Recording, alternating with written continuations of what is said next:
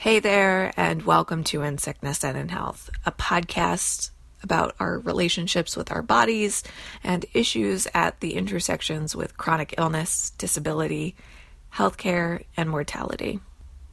My name is Kara Gale. I'm not a doctor or a medical professional. I'm just a person and a patient who really wants to talk about this stuff more.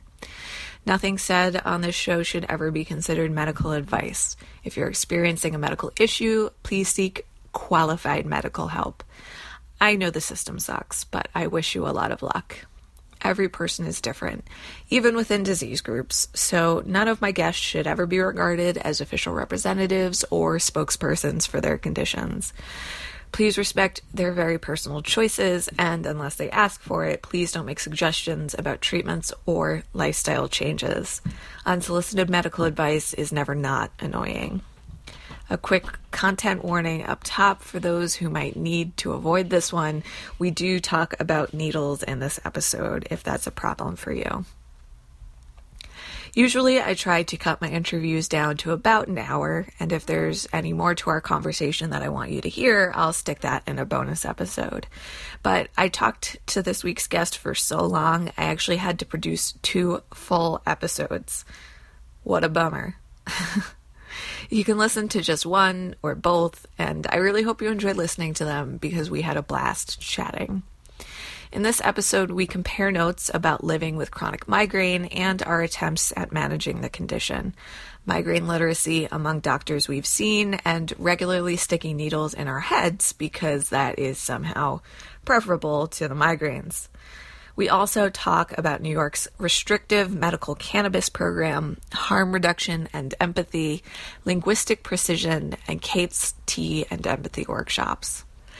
In the first episode, Kate talks about her experience in the Australian healthcare system while getting her master's in public health while down under, her work as a freelance sex educator, including her recent West Coast teaching tour and founding Sex Geekdom, the stigma surrounding sexually transmitted infections and disclosure, tea and empathy, and the difficulty of making new friends as a grown-up.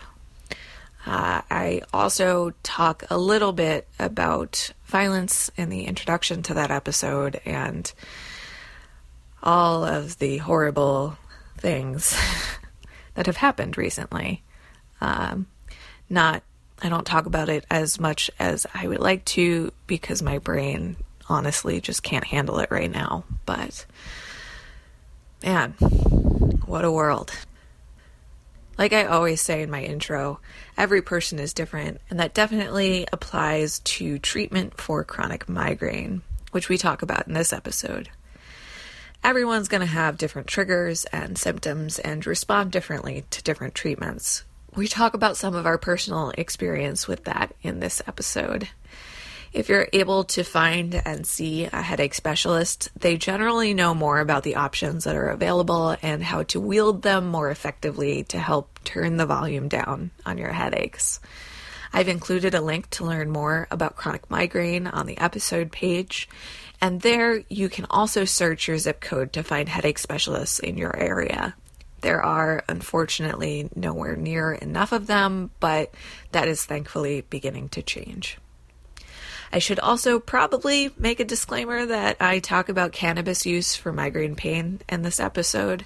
Again, it's not for everyone, and not everyone can use it or have access to it, and it's definitely not legal everywhere.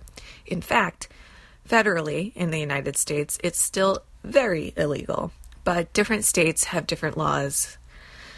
And like we talk about in this episode, unfortunately, those laws are applied unevenly to people of color. To learn more about the laws pertaining to cannabis use, possession, and distribution in your state, check out NORML, the National Organization for the Reform of Marijuana Laws, which I've linked to on the show page. They have great information on how these laws vary on a state-by-state basis and advocacy resources as well. Because language is often the first thing to get really difficult for me in these chronic migraine flares, I've been experimenting with migraine imagery using Snapchat and Instagram. I'm a visual artist first, but had gotten away from visual arting, and now I'm back. I started a separate Instagram account to log some of what I've been playing around with while up late with migraine insomnia and dread. Check it out if you're interested at Bimps Gets Weird. I also share some on Snapchat as In Sickness Pod. I want to take a moment to say thanks to my patrons over at Patreon for supporting the show on an ongoing basis. Stanford, Laura, and Katie, you guys rule. Special shout out to Yarrow for being the latest patron to join the party. Thank you, Yarrow. Patreon enables me to accept small recurring donations on a per episode basis to help with the production costs for the podcast. If you haven't yet, check us out over on Patreon. There are different pledge levels that come with different rewards, and patrons who support the podcast also get access to the patron-only feed, on which I'll be sharing some more behind-the-scenes stuff in months to come. Check out insicknesspod.com/donate for links to our Patreon and PayPal pages, including a video in which I describe exactly how Patreon works. Don't worry, if you can't donate, the chronic life is very expensive, and I totally get it. You can also help out by taking a moment to subscribe, rate, and review us on iTunes, which helps other people find the show. And I am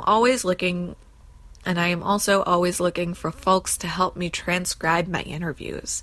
But I am hoping to raise enough money at some point through Patreon to be able to pay for transcription so I can make full transcripts available in a more timely fashion. As you may have noticed, it takes me a while. If you're listening to these episodes the week that they come out and are or can be in the New York area, Kate will be hosting another Tea and Empathy workshop next Tuesday, July 19th at Shag, Brooklyn. This workshop will focus on communicating better in your relationships and will be co-hosted by Kate's professional soulmate, Louise Boucher. You'll hear us talk about their adventures and tea and empathy in these episodes. Check out the episode page for links to some of the stuff we talk about in this episode and a link to that upcoming Tea and Empathy workshop in Brooklyn. You can find resources and more from us at insicknesspod.com and on social media at insicknesspod. Find Kate and all of her workshops, including Tea and Empathy, online at katemccombs.com. Check out Sex Geekdom at sexgeekdom.com and find Kate on Twitter at KateCom and on Instagram at KateAnswers. And I hope you enjoy this episode.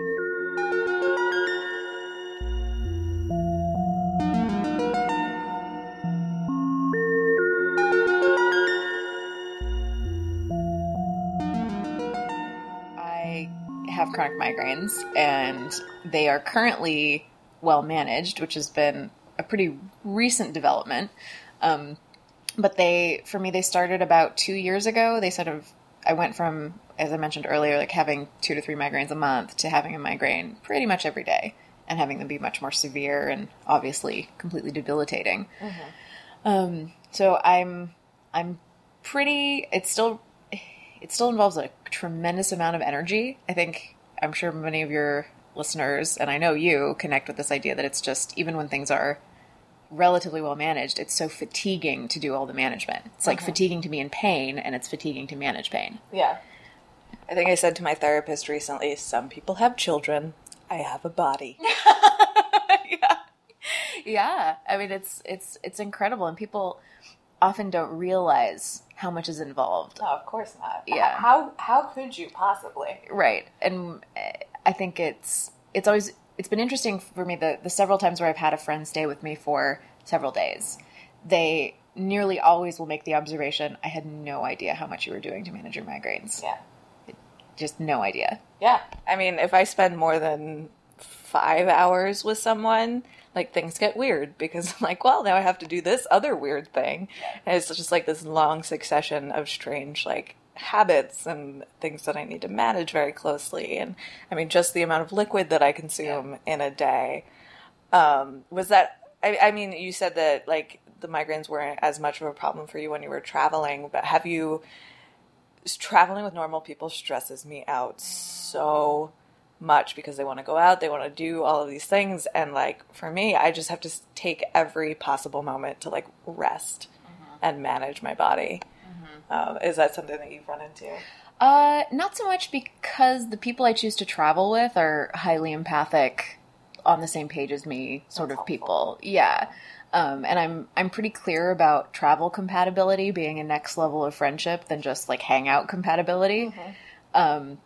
So when I was traveling with Louise in California, Louise just totally fucking gets it. And even though she doesn't experience chronic health issues, she's highly empathetic and highly flexible. Like, she's really good with, and she's really understanding about, okay, I need to stop and get beverages in my system all the time and then have to go to the bathroom all the time. And she's just like, yeah, cool, whatever, totally cool with it. I think for what I've just noticed when traveling especially, but also in life in general, is that I experience better outcomes within my relationships when I can anticipate my needs far enough in advance that I articulate them in a way that makes them easier to meet. Yeah. And Louise is actually fantastic at this too, because since, I've got my own stuff going on, and we all do, like, knowing what other people need of me with like a little bit of a flexible boundary is really, really helpful to keeping everyone happy. Yeah. So she'd be like, I'm going to need a bathroom in about 20 minutes. And I'm like driving the car like, okay, so I don't have to pull over right now. But, within the next, several exits, like, I'll find a convenient bathroom to stop at that will bring us both ease. And then we have harmony, and it's fabulous. This is what it's like traveling with my husband or any of my family members or other friends I travel with. They just are good about articulating their needs as well as hearing mine. Right. And not having the conversation when you're already naked. Right. Yeah. Don't have high stakes conversations when you're naked. Or, I mean that like in the moment when it like matters, not necessarily nude. I mean, once in a while, like, I'll have a need that sneaks up on me. Right. And it becomes a much more urgent thing. But I think making it a habit to know my patterns, know what I need, like, and that process can be exhausting, but it's, in the long run, I find that my needs are much easier for other people to meet and for me to meet autonomously as well. Yeah. And also to not have any confusion about expectations or, ruminating on like, they probably think this about me because I didn't want to go to this thing with them and they probably think that I'm just being cranky or whatever. Yeah. Like if you've negotiated that and you've communicated that ahead of time, it saves you all the energy of like, well, she didn't, and me. Yeah, I don't have a lot of me in my life. It's so wonderful. Yeah. I try to have as little as possible. Yeah, I mean, I think that's part of having adult friendships is I meet a lot of people who are my age, like in their early 30s, that have had a recent sort of friendship audit, recognizing that that friendships that they made in their early 20s or earlier in life don't necessarily fit them now. Like when you're in college and your idea of fun is getting drunk at some party or you have some class together that is part of your identity then but isn't now, you might find yourselves doing adulthood really differently. Yeah, definitely. And I think that can be really difficult to have those sorts of friendship fade outs or friendship breakups. Yeah, definitely. And I think especially if you have health issues, like that gets forced on you. Yeah. Whether you want to do that audit or not. Yeah. I think I think that I actively seek out people who are highly understanding, but I think also a lot of people who are not as understanding have sort of self-selected out of my life. It's been relatively drama-free. I think it's just if people can't hang with that, they don't really want to spend time with me. Right. Yeah, I've experienced the same thing. Do you want to talk about treatment at all? Sure. Okay. So we both have gotten Botox. I can't get it anymore, which is a bummer. Why can't you get Botox anymore? Because I switched to Medicaid. Oh, fuck. Yeah. I mean, it's not on the formulary, so I'm assuming it won't be covered under any circumstances. And because I've been in the process of applying for disability, like I just don't have the emotional energy required to go see a new doctor and like jump through all the hoops to find out if it will be covered at all. Yeah. I'm still gonna do that eventually because it wasn't a cure, but it was effective enough that it's like worth it to see if I can continue getting it. I combed through 11 pages worth of in-network neurologists and narrowed it down to about 14. I think that just highlights too just how much effort and how exhausting it can be to just navigate one small piece of the puzzle of managing your health. Oh, absolutely. Like I got kind of lucky. Like it was a roundabout way that I found my neurologist that I really love. But I had been seeing another neurologist who wasn't like a horrible person or something. I just didn't really connect with him. And then through like a chain of referrals, I ended up being referred to this woman who I absolutely adore and who's highly empathetic and like actually gets me. And it's amazing. I've seen a lot of neurologists because I've been dealing with migraines and really chronic migraines since I was about 7, and then I'd say like when I went through puberty was when they became chronic. Yeah.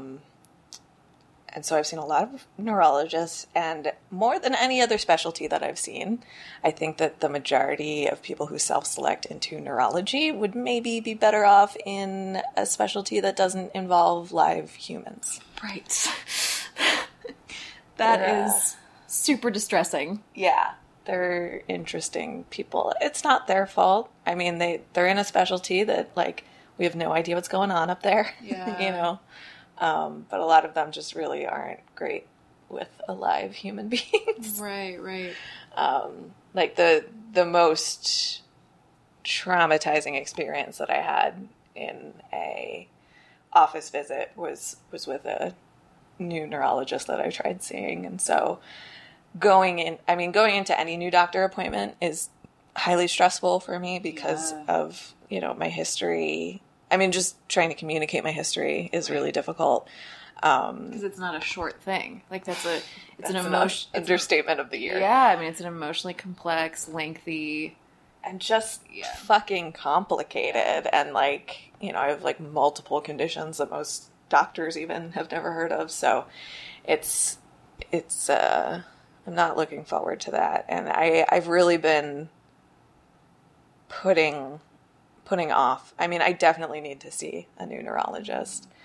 If not for the Botox, like I have to do something because the migraines are just out of control. I mean, last few days I've had like the longest break I've had in months, and it's been 3 days. Sometimes that can be emotionally weird to have those breaks.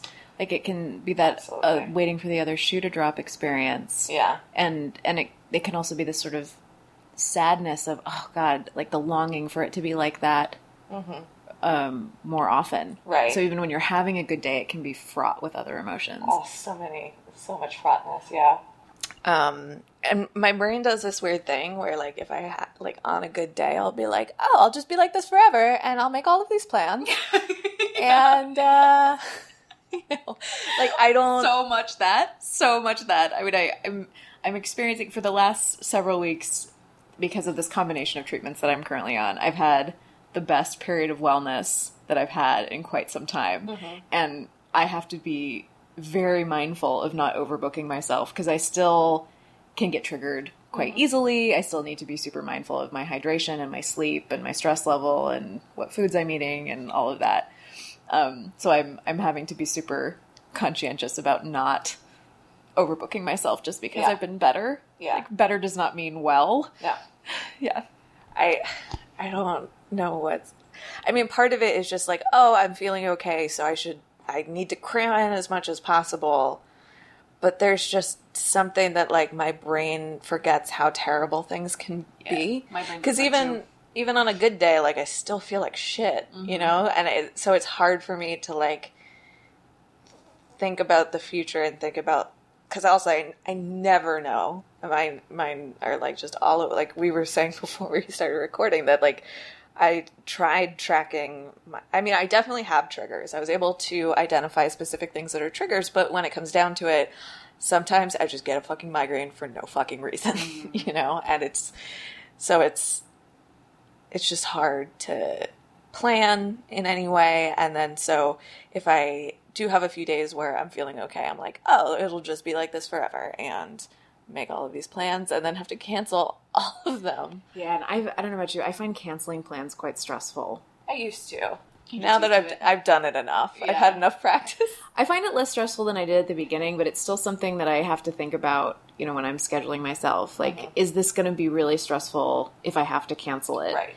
And what support do I need around making this a more likely scenario that I'll be able to make it? Yeah. And it depends on what it is and who it is and that sort of thing.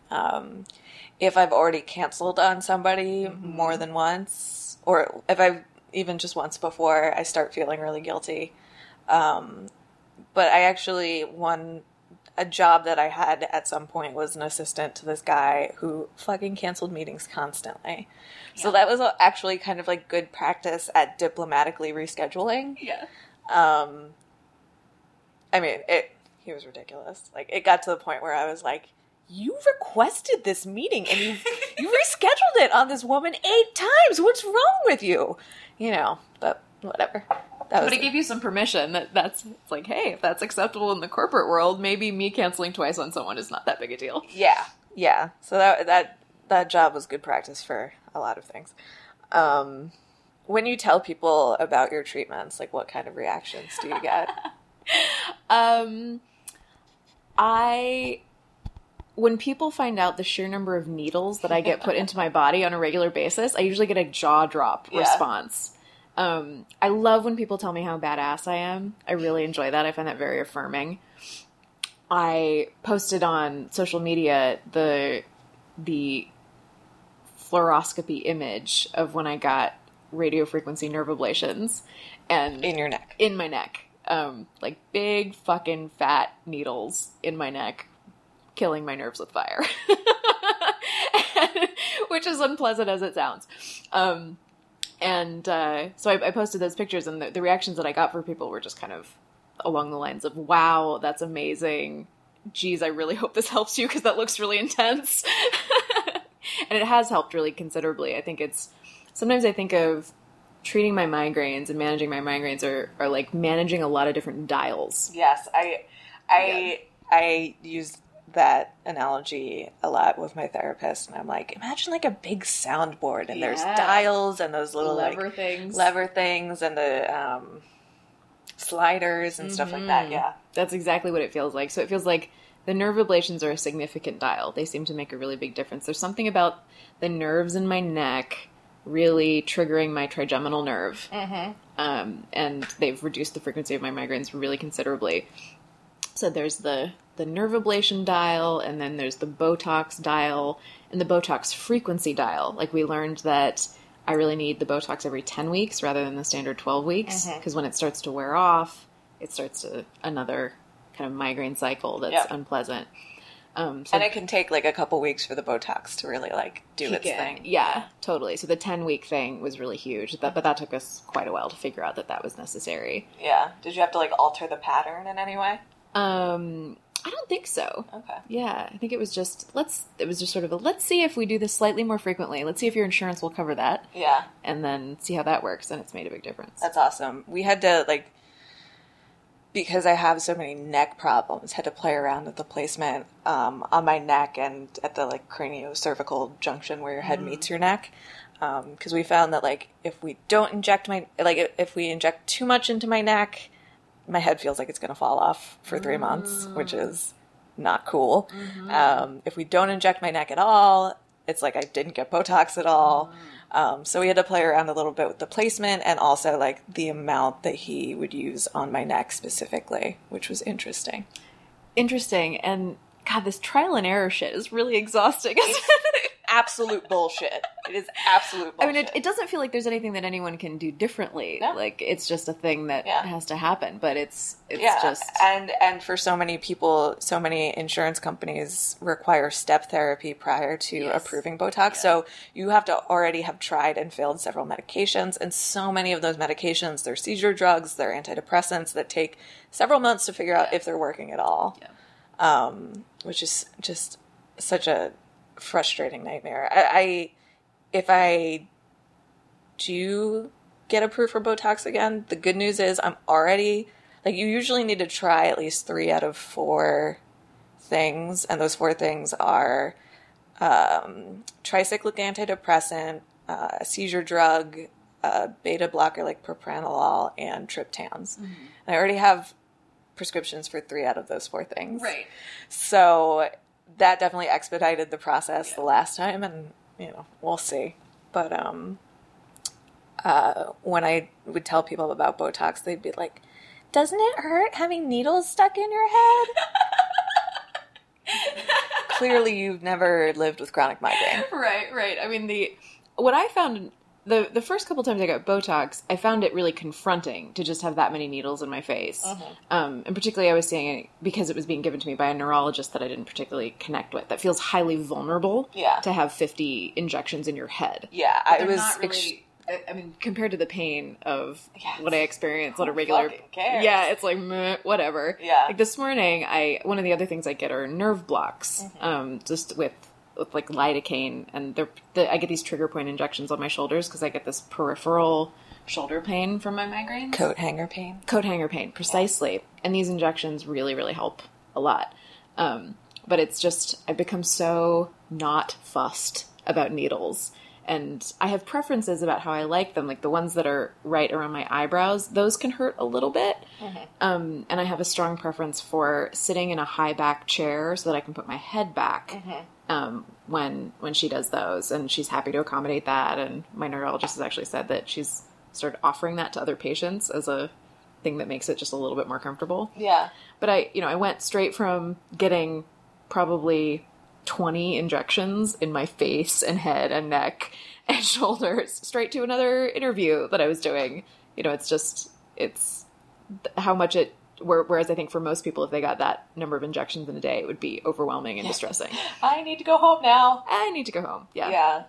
What are some unexpected symptoms what are some symptoms that you have when your chronic migraines are flaring that most people wouldn't associate with having a migraine? I love this question. It's so empathetic because I think only somebody else really engaged with the experience would ask that. Yeah. One of the things that I find myself needing to explain to people that's slightly confusing. This doesn't happen very often because I live in New York and I don't have a car, but I find it totally sensorially overwhelming to have the radio on when someone's trying to talk to me. Oh my God, me too. Like when I'm at any stage of migraine, like pre-drome, actual migraining, or post-drome, which I'm basically in a state of constantly, almost all the time. So I find that just totally overwhelming in a way that's confusing for people. I have that problem with background noise in general. My brain has a really hard time isolating the person speaking. Yeah. Which was why I made that comment about being at a bar before. Yeah. Yeah. Any loud bars or restaurants, I can't hang with at all. Any sort of TGI Fridays, anything that has too much on the wall. Yeah, that's interesting. I cannot handle it. I find that less enjoyable too.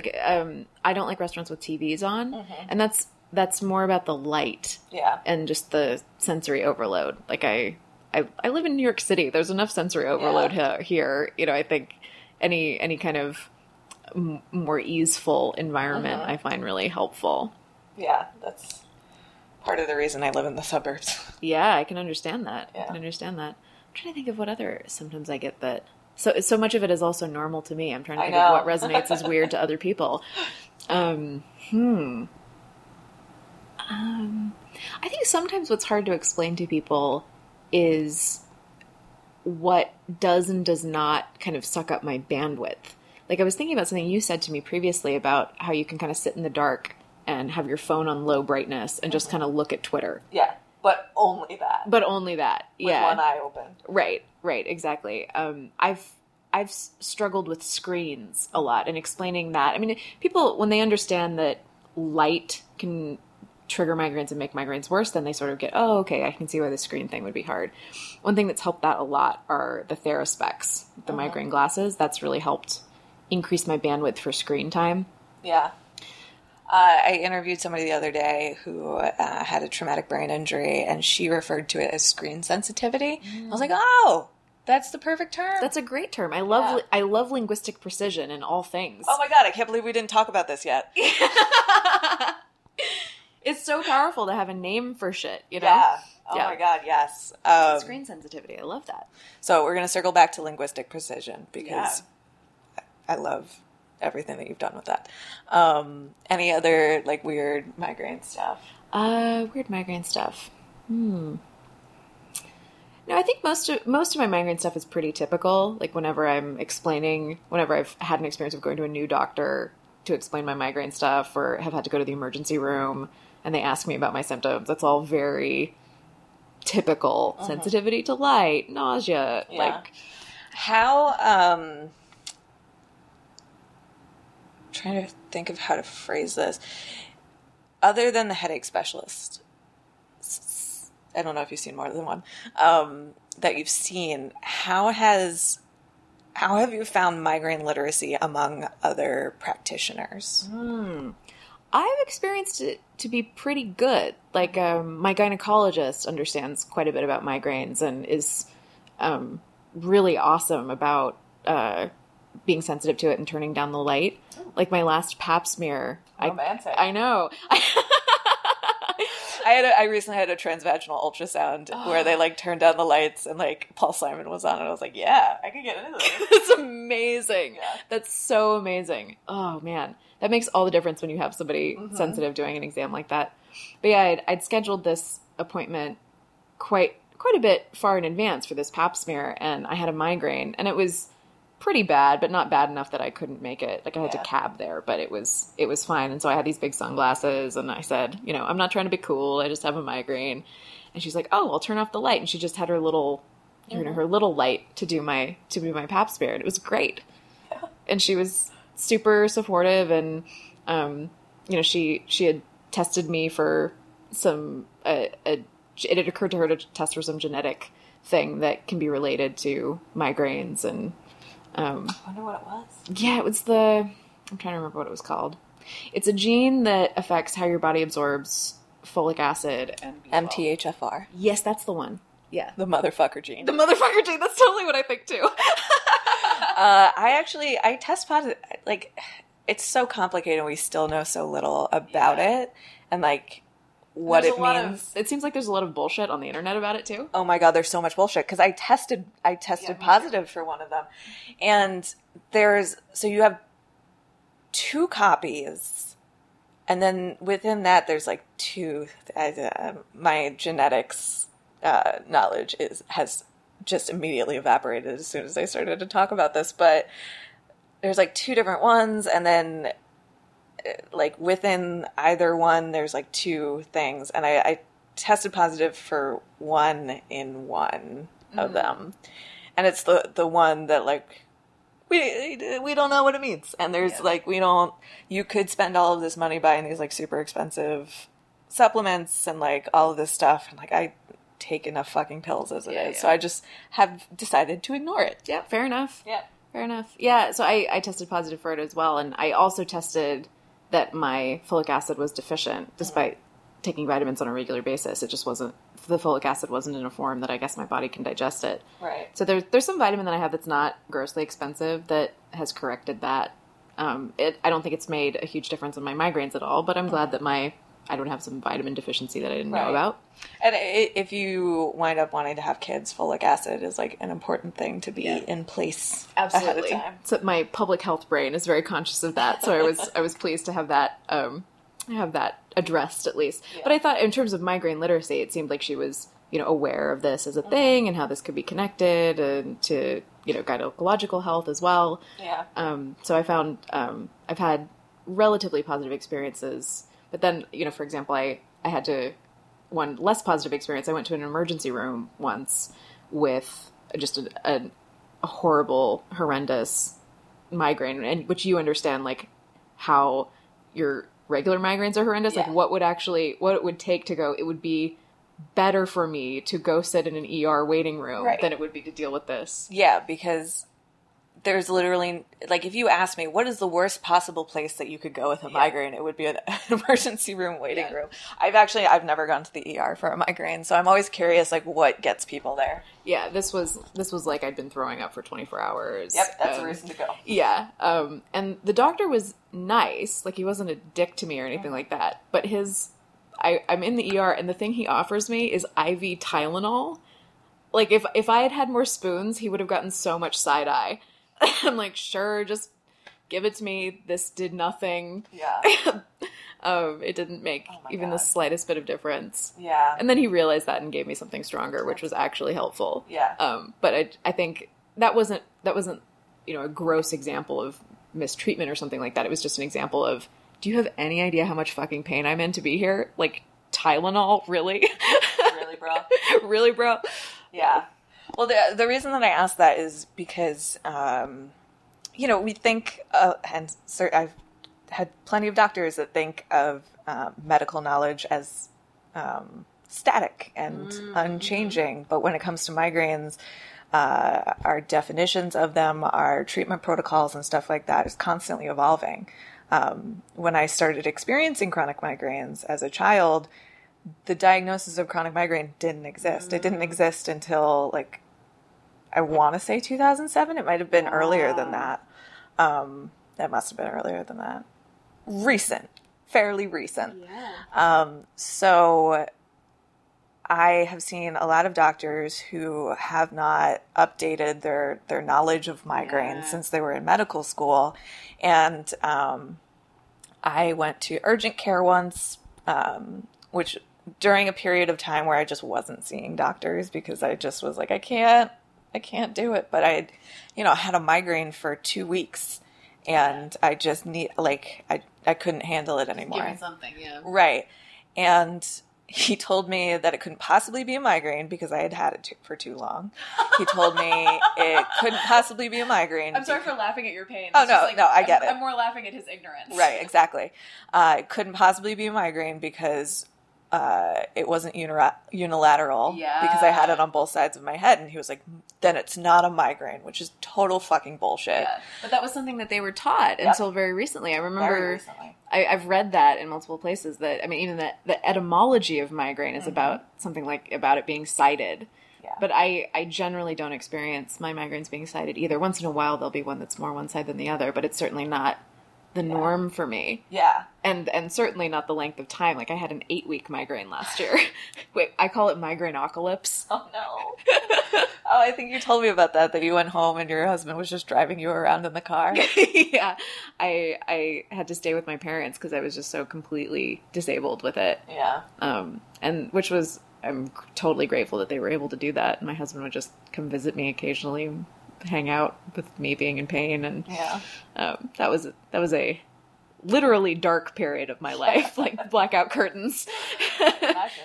Yeah. Yeah. How was flying with it? It's one of the things I'm so grateful for. Flying doesn't seem to really make things worse. Wow. The way I was able to get on a plane with that was, my neurologist prescribing me a good dose of opiates, and my parents don't live that far away. It's like a 2-hour plane flight. Oh. And my husband took me to the airport, and then I got through security on my own, got on the plane, and then my parents were right there as soon as I exited. So it was relatively little that I had to manage on my own. That's good. Yeah.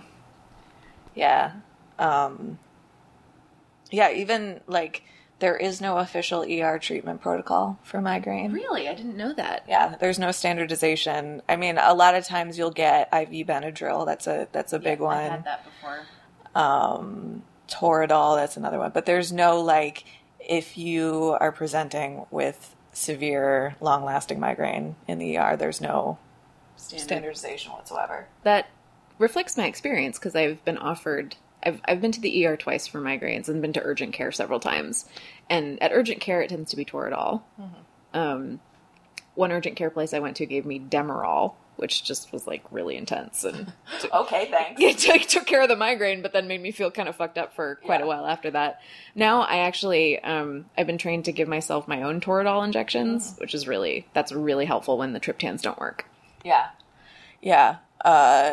The urgent care doctor that told me I couldn't possibly be having a migraine gave me barbiturates, which are pretty effective, but they actually specifically the migraine foundations and stuff specifically advise against barbiturate use because of rebound headaches, which a lot of different medications can cause and are one of the reasons that growing up my whole life, I just didn't take medication for migraines because I was told, you know, this is just something that you're going to have to live with. And I had migraine constantly. So, like, constantly taking Advil, which wouldn't touch it anyway. I was like, I don't want to damage my liver and kidneys and stuff in the meantime.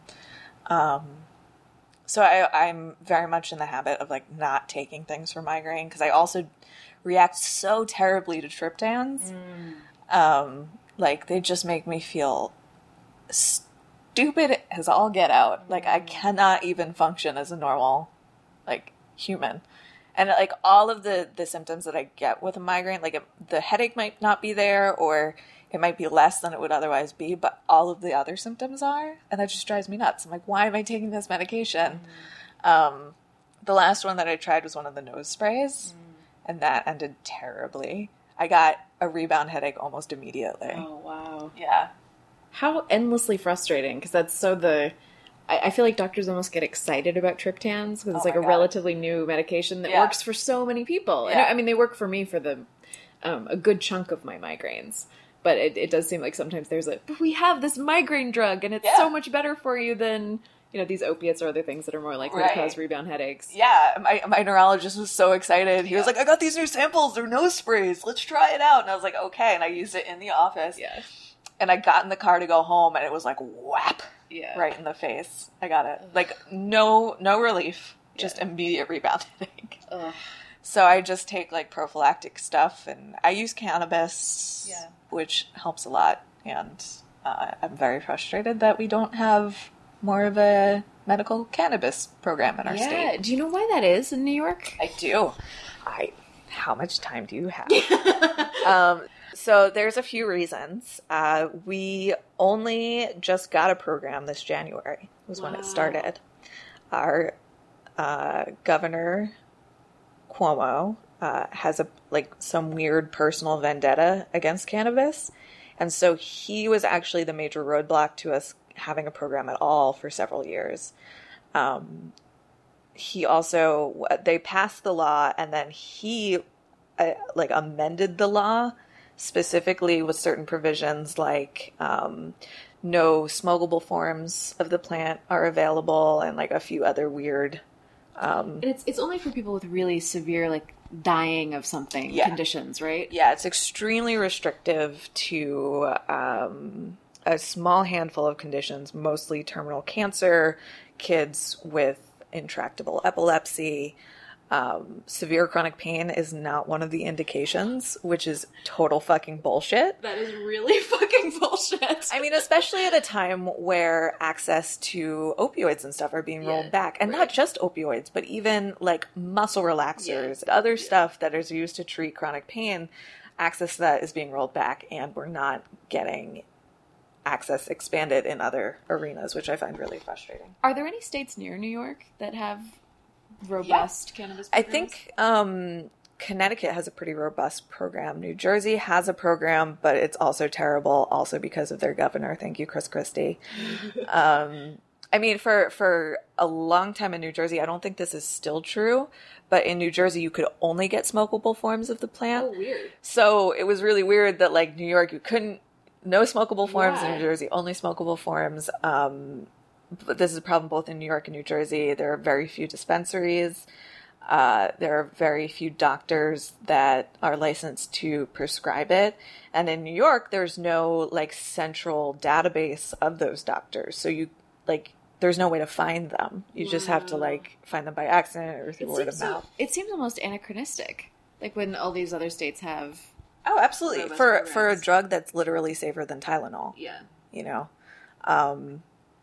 And so... What did I say before that? Drug safer than Tylenol. Different states. Chris Christie. Let's see. Chris Christie just makes me irrationally angry, and I forget everything I was talking about. It just, clouds your brain with rage. I'm originally from New Jersey, and I don't appreciate what he's doing to my state. Yeah, fair enough.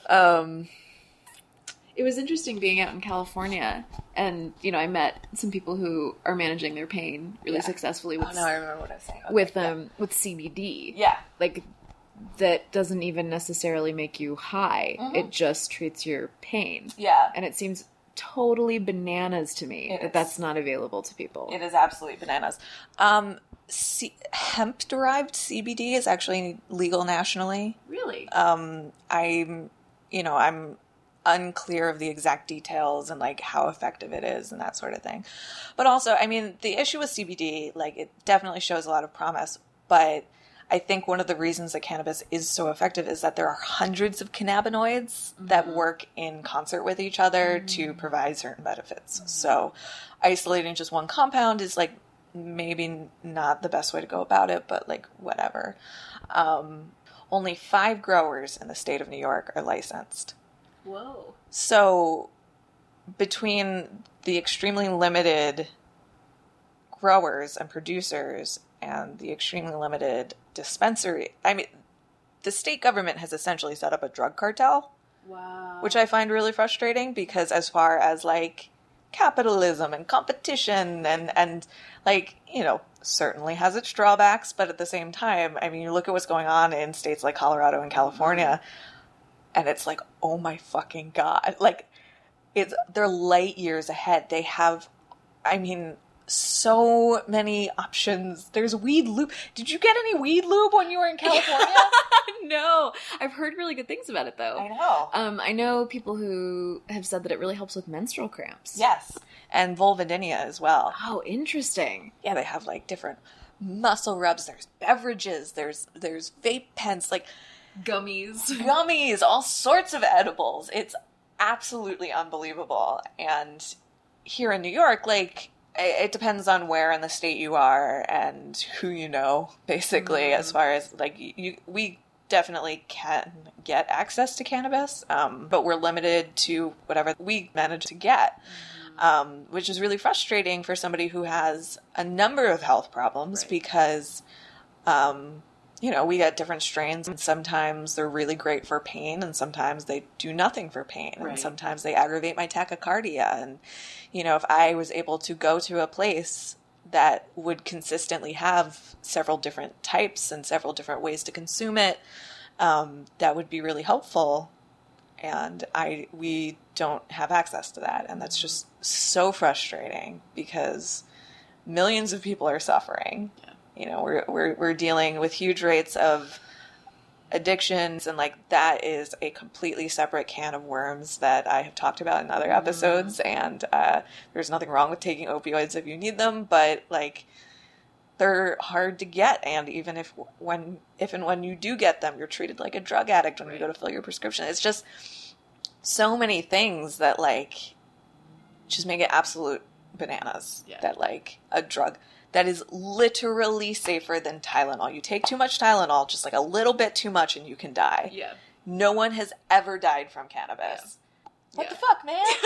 Serious what the fuck. Serious what the fuck. I get like really enraged and indignant about it, and I am concerned about what will happen in November with the next election. I mean, for a number of reasons. Like you and me both, sister. I think everyone's a little worried for a number of reasons, but specifically in regards to cannabis, we have come so fucking far. I mean, I think about my freshman year of college and like watching weeds in my friend's dorm room, and like that was like 10, 11 years ago, and just how much has changed in that period of time. The fact that it's recreational use is legal in multiple states is just mind-boggling, you know? But then in other states, like New York, which most people think of as very progressive, and, you know, it's the dark ages. And even in states where it is legal, even for recreational use, you know, I think a lot of people who are pro-legalization kind of see it as a panacea, that it's going to solve all of our problems. It's going to solve medical problems. It's going to solve criminal justice issue. Financial problems. Problems. And like, yeah, but we have 100 years of bad drug policy preceding this. And, you know, flipping a switch, making pot legal is not going to, you know, like the prison industrial complex still exists. Have you read Chasing the Scream? Yeah, it's a great book. Mm-hmm. I think it's a great book about empathy as well. Yeah. I mean, I think it's a pretty profound read when you look through it through that lens. Yeah. Also, Dr. Carl Hart, he wrote a book called High Price, and it's like a memoir. He's a neuroscience professor at Columbia who studies addiction and drug use and all that stuff. And it's a memoir about him growing up in a neighborhood in Miami that was really deeply affected by drugs, and deciding that he wanted to study this, and kind of him going from this mindset of like, oh, drugs are terrible and they're the source of all of our problems, to realizing that like we should probably just legalize all of them. So his progression is really interesting, and another case study in interesting empathy. But, you know, in states, even where it is legal, people of color are still getting arrested. Right. I've been reading about that in Colorado, because it's still, even though it's legal for recreational use, it's only for over 21-year-olds and young men of color being arrested at a much higher rate than young white men. Yeah. And even, you know, here in New York City, where in New York at least, it is decriminalized, which is why I feel okay talking about using it publicly. But even here in New York City, where the city government has stated, like, we're going to stop going after this, young men of color are still targeted and arrested for this stuff. So it's not the panacea. You know, we still have a lot of problems. But I worry about changing tides. And we actually came really close to legalizing marijuana in the 1970s. I did not know that. Yeah, we were very, very close, and then the pendulum swung in the other direction. And I think that now there's like too much money involved and too many business interests in pro-legalization that like will hopefully prevent that from happening. But the wrong people wind up getting elected, that pendulum can swing again. It's easy to work up a lot of fear, I think, in people's minds about drugs of any sort. Oh, absolutely, because we have been flat out lied to for generations about this stuff. And I think that's so interesting just about the way drug education works, and there's a lot of overlap with sex education. Absolutely. It's all, the focus tends to be all about fear mongering, and we know that that's not effective. Like, DARE has been evaluated so many times as being completely useless, and as I understand, it's like still being done. Is it really? I don't know. I've heard that at least in some places it's still being done. Yeah, and just has no evidence base behind it whatsoever. Right. Like, nor does abstinence only sex education. Zero evidence behind it. A lot of evidence that suggests that it's actually much more harmful and yeah. Yeah, we're definitely on the same page about this.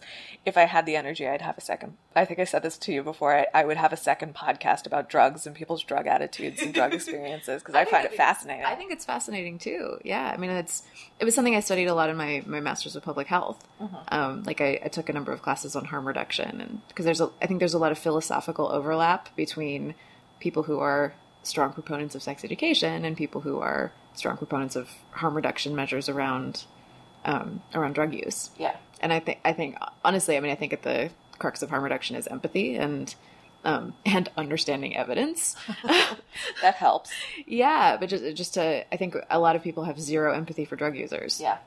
So it's kind of, I love meeting harm reductionists because they're often quite on my same page, even if we do different work. Yeah. We spent way too much time talking about drugs. Can you talk about, I only have like 5 minutes left. Can you talk about your linguistic precision card set? Oh yeah, my TN empathy cards. Yeah. I've got them right here actually. You can hear this unzipping. I developed this deck of cards that I use in my TN empathy workshops, and each card has a different feeling on it. And then you can see these on my Instagram. Mine too. Yeah, and so it has one main feeling and then 3 sort of adjacent feelings. Right. And the card that you're holding right now is passion. That's the main feeling, and the adjacent feelings are desire, devotion, and dedication. Yeah, so sometimes the way we use these cards in the workshop is you ask someone, usually like, were you wanting to feel more passion, or were you wanting to feel more joy, or something like that? Because usually people are sharing things that are going shitty for them. And I find that it's so powerful with empathy to get the exact word that describes your emotional experience. So for example, like, passion might be close, but what you're really wanting is to feel devotion, like about your work or about your romantic life or something like that. And I find that incredibly powerful. So I think about linguistic precision a lot because I think it's huge for empathy. I also think it's huge for getting the kind of sex that you want. Like being able to say, I want you to stimulate my clitoris in this specific way, rather than just like go down on me or something. Like that's not very linguistically precise. There's so many different ways that can go down, so to speak. Oh, a lot of bad ways. Yeah, absolutely. Absolutely. And people like such incredibly different things. So being able to have the language to really name exactly the thing that you want, and also to have the person that you're telling it to have that same basis of shared vocabulary is also really key. But I think that's absolutely foundational to building a dreamy sex life and foundational to having empathic, supportive relationships. Yeah, definitely. In the workshop, you had us do an exercise where we talked about like what was feeling most present for us. And then we did, because you have kind of two sets, one which is like negative emotions and one which is positive emotions. Yeah. I usually refer to them as like the challenging feelings and the enjoyable feelings. Yeah, linguistic precision. Exactly. As I was saying it, I was like, this doesn't seem accurate, but I'm just going to go with it. Right. And, I don't have a judgment about people calling them negative and positive feelings. I think that's generally how I think about them. And do you want to, you feel free to share what we did. I interrupted you. No, I think I interrupted you. Whatever. It was just a really interesting exercise because we went around in a circle and each person got their own like time where they got to talk about what was present for them, and they got to have feedback from everyone in the group. And it wasn't like we were switching back and forth. It was like each person had their own time, their own space with it. And then when we were done with each person, like being able to see all of the cards laid out in front of me, I was like, I have a lot of feelings apparently. Absolutely. I think even for people who are really aware of their own feelings, when they're thinking about an emotional response to something, it's often just kind of a small handful of feelings. Mm-hmm. And when you can see all of these cards laid out, all of these kind of empathy guesses that people have made about what you're experiencing, it can be just really powerful to just see that laid out and to feel. I find that it feels validating when I do this exercise because it feels validating of something being mildly overwhelming or very present for me. It's like, oh wow, I'm feeling all of these things. That's why this is so present for me. That's why this is so intense. And the thing that I found really interesting and that I really enjoyed was kind of like you call them empathy guesses, but it was more of like a negotiation. Like someone would say, were you feeling this? And put down a card, and then you could see the other words and be like, maybe not that, but this one, which I found to be a really interesting experience. Yeah, it's sort of like empathy detective work or something like that, with kind of a soft edge. Like it feels like there's kind of a caring edge to it. But basically having a small group of people who are helping you get at what it is you're really feeling about something, so you can have that clarity. Yeah. My favorite thing that I learned at Tea and Empathy was a new word, compersion. Oh, yeah. Can you talk about what compersion is? Absolutely. So compersion's a neologism that they use a lot in the polyamory community. So people who have consensual non-monogamy. It's one type of consensual non-monogamy. And it basically means joy for someone else's joy. Sometimes people say it's the opposite of jealousy. And I think it's particularly applicable when you have multiple sexual or romantic partners, because it's about, it's often used in context of feeling delight for your partner, having delight with someone else. But I think the word is really applicable to life in general, like feeling celebration for something that someone else is experiencing that you're not necessarily experiencing. It's something I think about fostering, because I genuinely want to feel joy for other people's victories, like particularly people who I care about. Yeah, definitely. I was really excited to learn that word because I was like, finally, I have a word for this thing, which is like, I love seeing my friends succeed and like do really amazing things. And like, I am not a jealous person in general. And like, I don't get it when people are like, how come they got the thing and I didn't? I'm like, that's awesome. You got the thing. Yeah. You know, it has nothing, no like negative connotations for me. So like, it's exciting to have a word for that feeling of like being excited for someone that you care about.